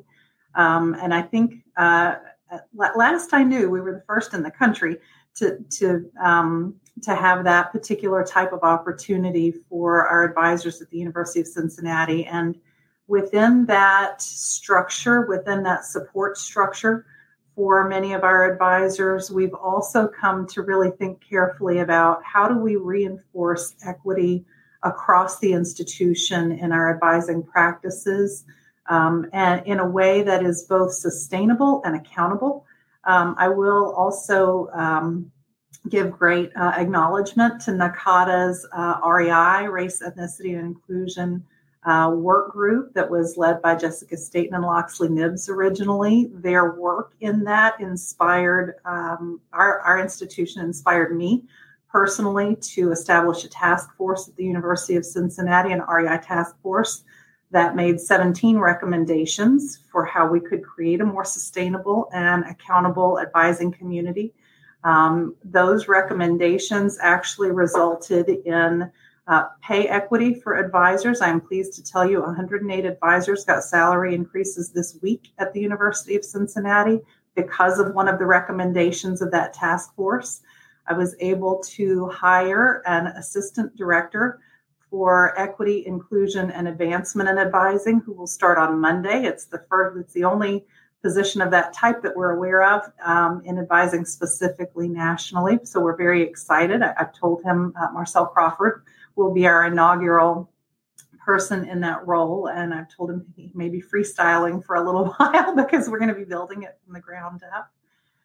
But I think one of the other things that's really important and that I have had the opportunity to do even this week was to advocate with our board and our president and our provost for how much advising deficit we have in terms of the numbers of advisors that we need. We are 30 advisors short of the number of advisors we need at the University of Cincinnati. And I was able yesterday to be able to give them the data about how we assess that, what the payoff could potentially be if we do make the investment in our advisors to make sure that advisors have the capacity that they need to be able to do the work that they want to do with their students.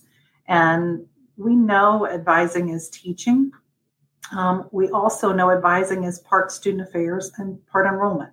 But at the end of the day, advising can't only be about enrollment. That's not going to help our students, right? We need to make sure that the learning outcomes of advising are being accomplished and that the student's personal support is also intact. Advising is all of those things.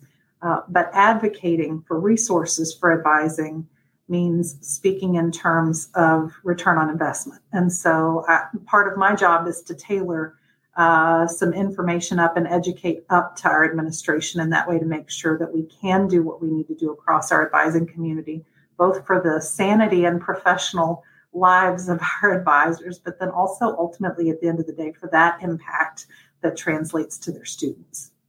Tara, you've done a lot of really great things. I probably should have went first this time. Leah, you got a lot to offer. No, so.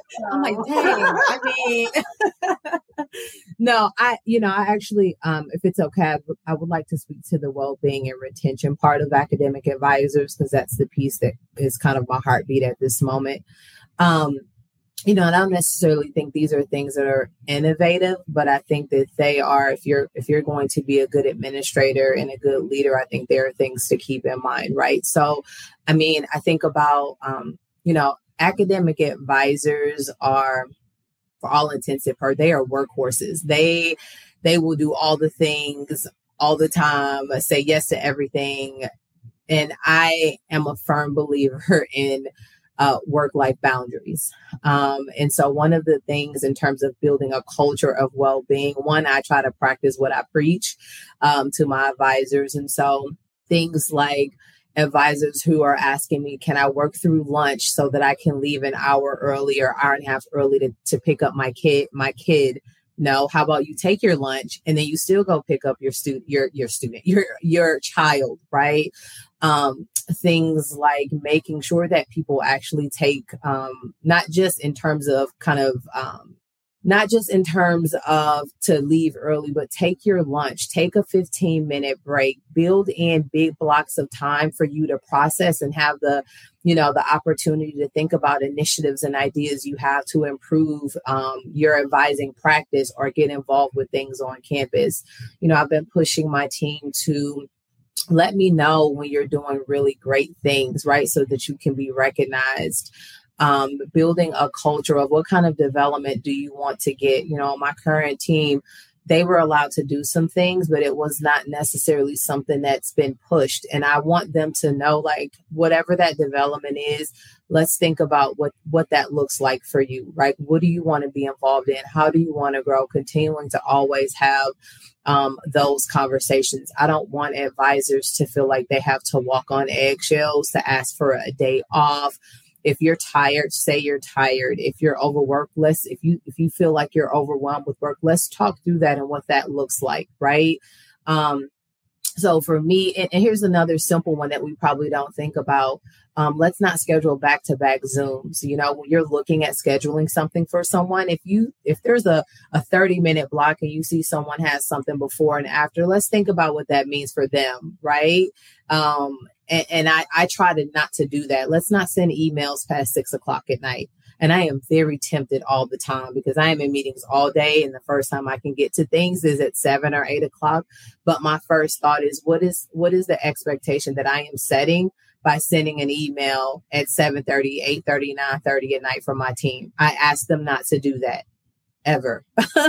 You know, and if I have to do it, I tell them in advance, don't you open the email. This is the first time I can send it, but it is very, very rare. So I want us to start thinking about things like that. And I try to encourage my team to also think about that as well. Leah, I think it's important that you said that too, because we set the tone, right? And when we're doing it, it's very hard for our people to believe that they have the support to not do it, right? So I appreciate you sharing that. I think, and that's something that many of us need to remember more often, but we definitely do set the tone. Right. Well, I want to thank both of you for your perspectives, especially around advisor well-being, because I think sometimes people may feel like it's got to be these big overtures or these big gestures, right? But what I'm hearing is that it's in the daily operations. It's in the tone. It's in leadership. It's about the expectations that you're setting, that people have lives. And, you know, given the current, you know, work environment or institutional culture that people are in, sometimes you're right. It's this inherent pressure that we tell ourselves, right? So when you're leading folks and you want them to understand that, you know, your life is important to me, right? Not just the work that you happen to do that I'm responsible for within these particular divisions or areas. I think it is very helpful for people to hear that it's not always going to be, oh, guess what? You know, you're going to have a $5,000 pay raise, which is awesome sauce, right? So, you know, Tara, kudos to, you know, your institution being able to offer that, because money is important. I will never sit here and tell anybody that it is not. But it's also, you know, the idea of a work culture and being able to show up and be your best self. And even on those days where you can't be your best self, it's still okay. You know, your work is still valued here, even if you're not hitting the nose to the grindstone from like 8 to 6:30. You know, Leah, I'm going to take your advice on those emails. I'm going to tell people not to respond to them, because I don't expect people to respond, but you're right. It's about communicating the expectation that I don't expect you to respond, because this is when I can get to it. So sometimes, you know, in leadership, people assume, right, that their folks know this about you. But I think that's a really strong point that you are also communicating so that people don't have to assume. So, you know, one of our next questions when we think about this conversation around leadership and administration, you know, what are some of the challenges that advisors or even you in leadership still face, you know, as we're navigating not just this pandemic space, but, you know, how higher education is being reframed these days? What are some challenges you think advisors and you still face in terms of leading?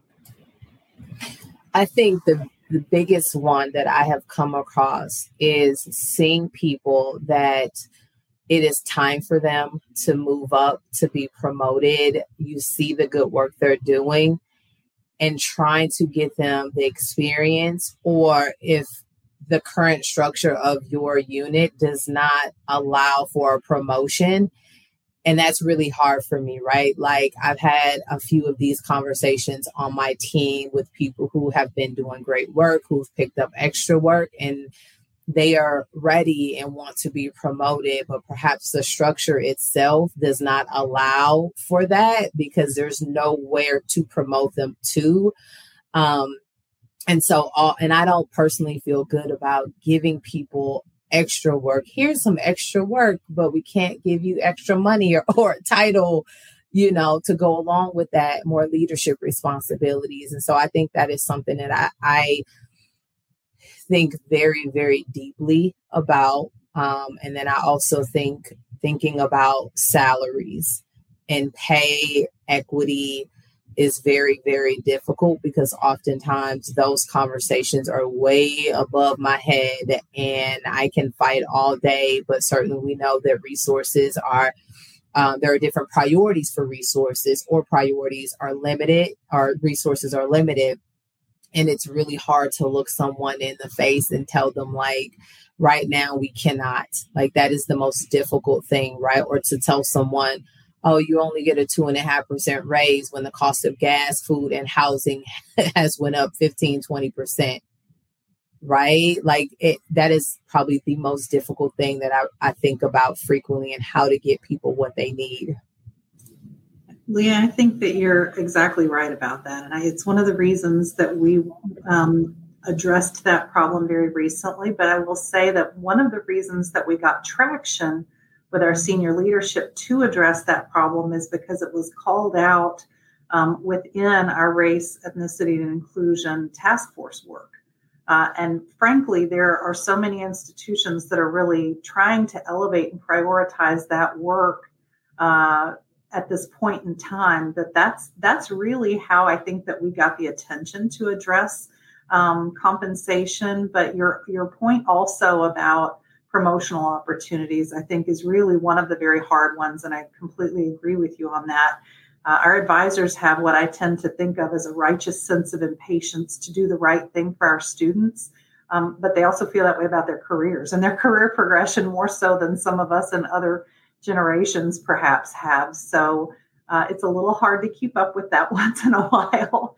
But the other thing that I would say too, that's a little bit different for our advisors also really comes back to that pressure that we were talking about earlier. And that's one of the things that for me is hardest to balance, because the enrollment pressures with the understanding of how much impact our advisors can have on our students. Everybody wants the advisors to now do everything.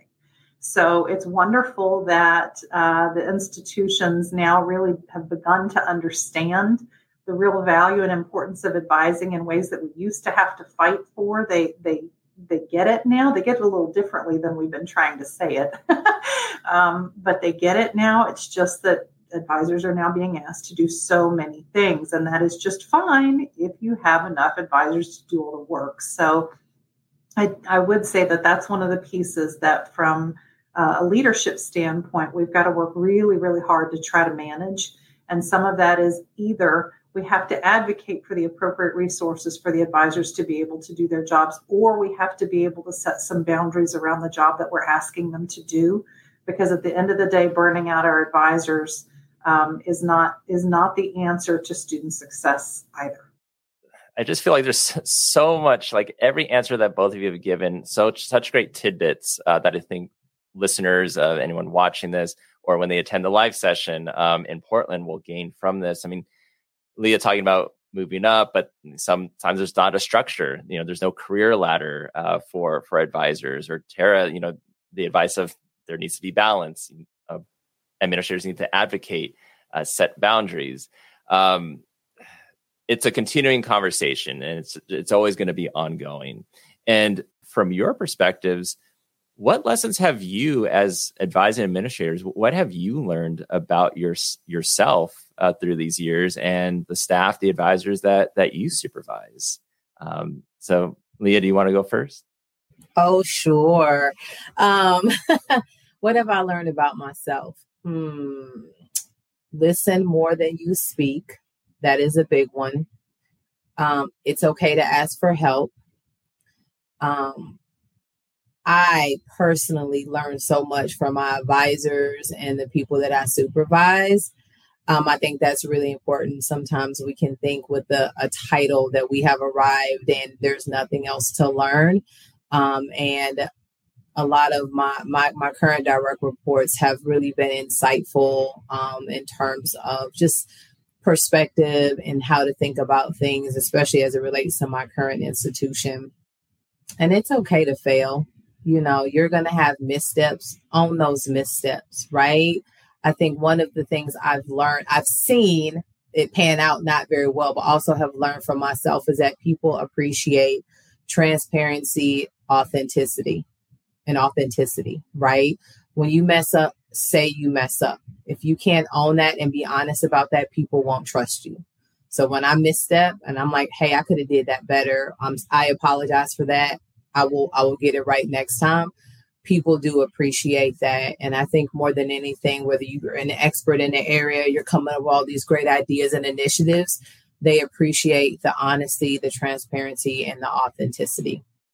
I would completely agree with that, Leah, and that transparency and authenticity is so important to people. And I also am constantly reminded, Simon Sinek talks about the fact that 2 keys to really effective leadership are empathy and perspective. And my natural sense is to provide that empathy in general anyway. But one of the things that I think is always so important for all of us is to continue developing our perspective as we continue to think about how we reshape who higher education is meant for and how we create more access and more opportunity, continuing to develop our perspectives about what our student needs and our student populations are and what their opportunities are is really important. Thinking about the perspectives of our advisors. Sometimes they are very different than the people that are in positions of leadership, but really understanding and valuing those perspectives are really important. And I've also, as much as we've talked about it since the pandemic, learned how much leadership communication really means to our frontline advisors especially. It's interesting how important those words are, how important the validation is, how important it is that some of our frontline people see and hear, we have leadership that gets it. Because at the end of the day, they want to wake up and show up to do work in places where your leaders get it and where your leaders understand and where it feels like everyone's got a really common goal at the end of the day. And leaders can't do that very effectively when we sit quietly and choose not to communicate with our people. So that's something I have to remind myself, because sometimes I think, I'm just in the background supporting all these folks. But every once in a while, they remind me, we need you to say something right now. No, those are very strong points. I totally echo and support both of what you shared.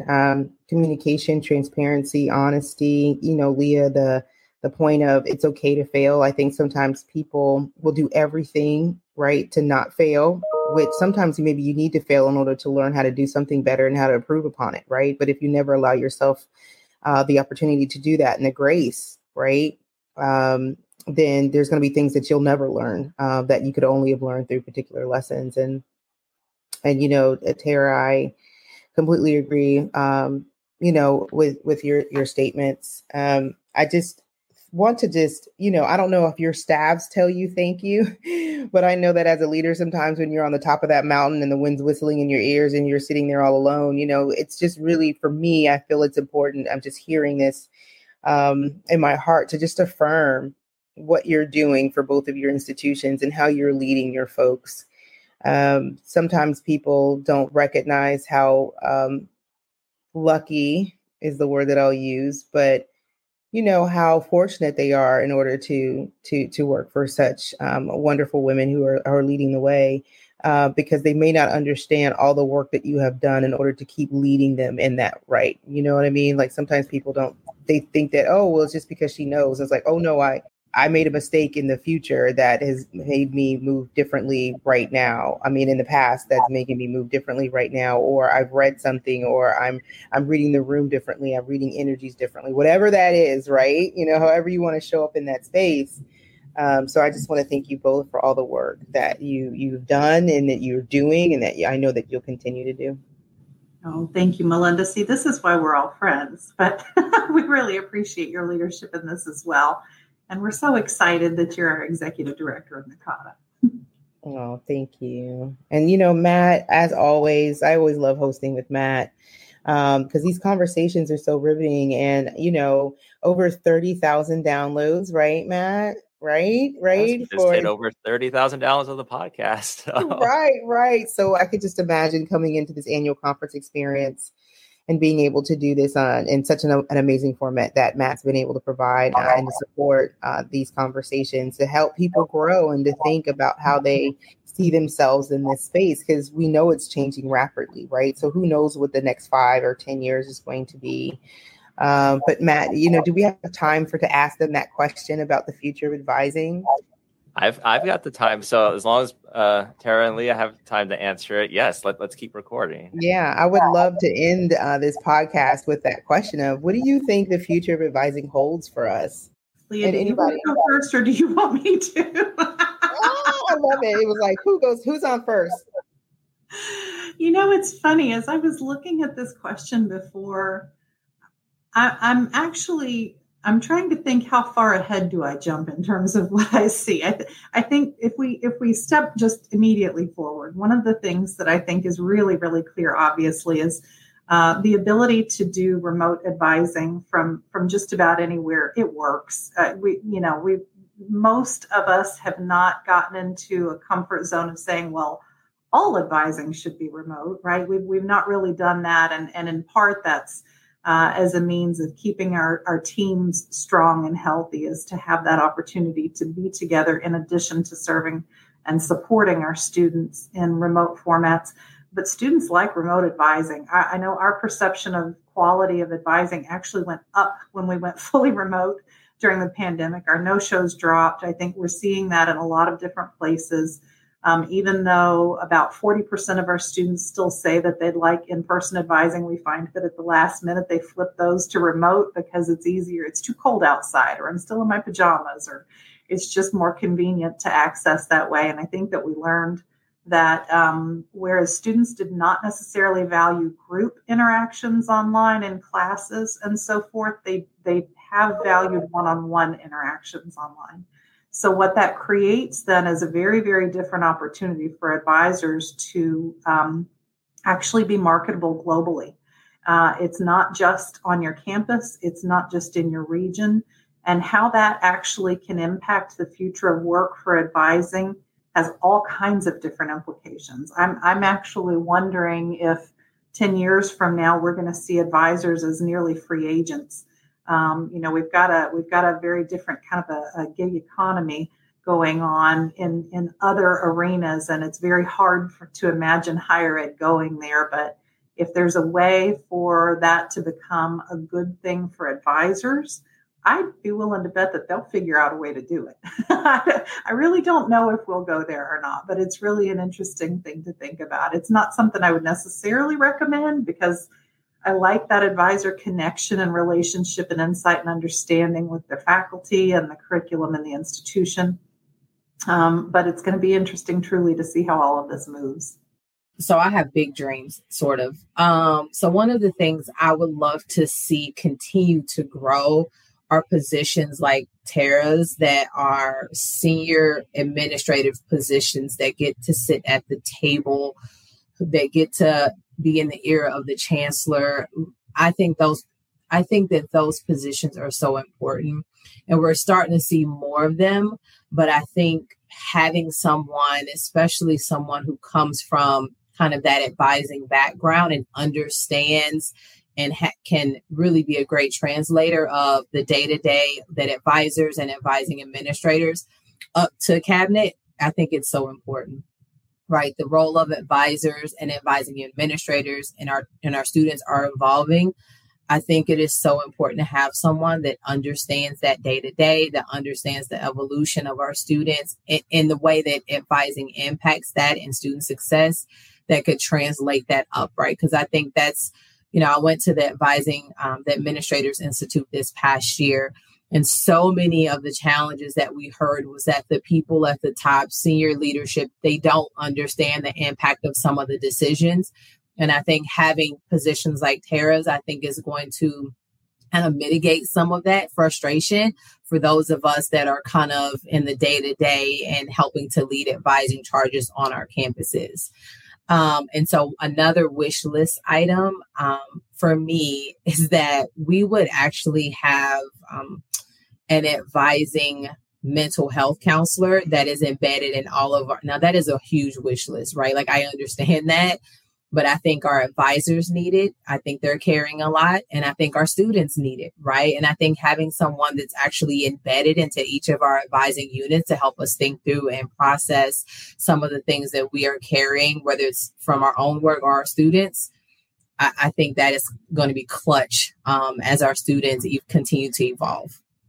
No, thank you so much. I mean, what I'm hearing in terms of themes are flexibility, right? And then shifting the way that people are thinking about our work in terms of modality. Because as the world continues to get smaller, right, when we start even thinking about, technology, how it's enhanced and improved, and then culturally, right, how we've all shifted. I mean, I can't tell you how many Zoom meetings I was on before the pandemic, and now I feel like that is my life, right? And so the fact that we can move and shift and operate differently, but I think the challenge is always going to be historically, higher education has always done it like this, but we know that we can move differently. We know that we can move faster. We know that we have the ability to transition in a way that we continue to still have the outcome of quality and support that we know our students need.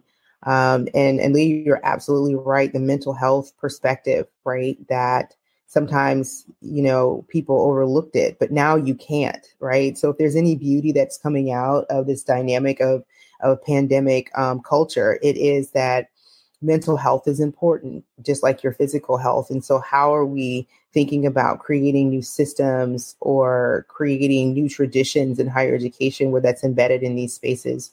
So that we are not just treating things when they come desperate for people, right? But that we are building a culture in which we are helping people think through how their mental health shows up and how it shapes the way that they work, and not just for our students, right? Cobbler kids have no shoes kind of thing, but for us as well. And so thank you for speaking on that. I really appreciate that. Appreciate you both being on this panel for this recording, and then we look forward to seeing you in Portland. Thank you for sharing your expertise. And Lee, like you were talking about the honesty part, thank you both for your honesty with all of this, and thank you so much for being on. Thanks for having us. See you all in Portland. Absolutely. And I match my co-host sentiments. Thank you for being you. Thank you for your transparency and honesty and your integrity in the work that you're trying to accomplish at your respective institutions. And yes, see you in Portland, Oregon. I know Matt's got the countdown, so we're going to be rocking and rolling. So thank you so much. We will. And Matt, thank you for making more of these conversations amongst NACADA colleagues accessible to so many people. We appreciate your leadership work on that for the association. Absolutely. Thank you. Thank you so much, Tara, Leah, Nicole, and Kevin for taking time to do both the recording and also to do the live panel at the Portland conference. And of course, Melinda Anderson, thank you for being there to host the panel with me and to do this recording. Always a pleasure having you here. And what do you know? We've reached the end, and episode 70 is now in the books. We're on the road to 75 episodes, so check back for episode 71. And don't forget to subscribe to this podcast on your favorite podcast platform and follow us on social media at Advising Podcast. Take care. And of course, keep advising.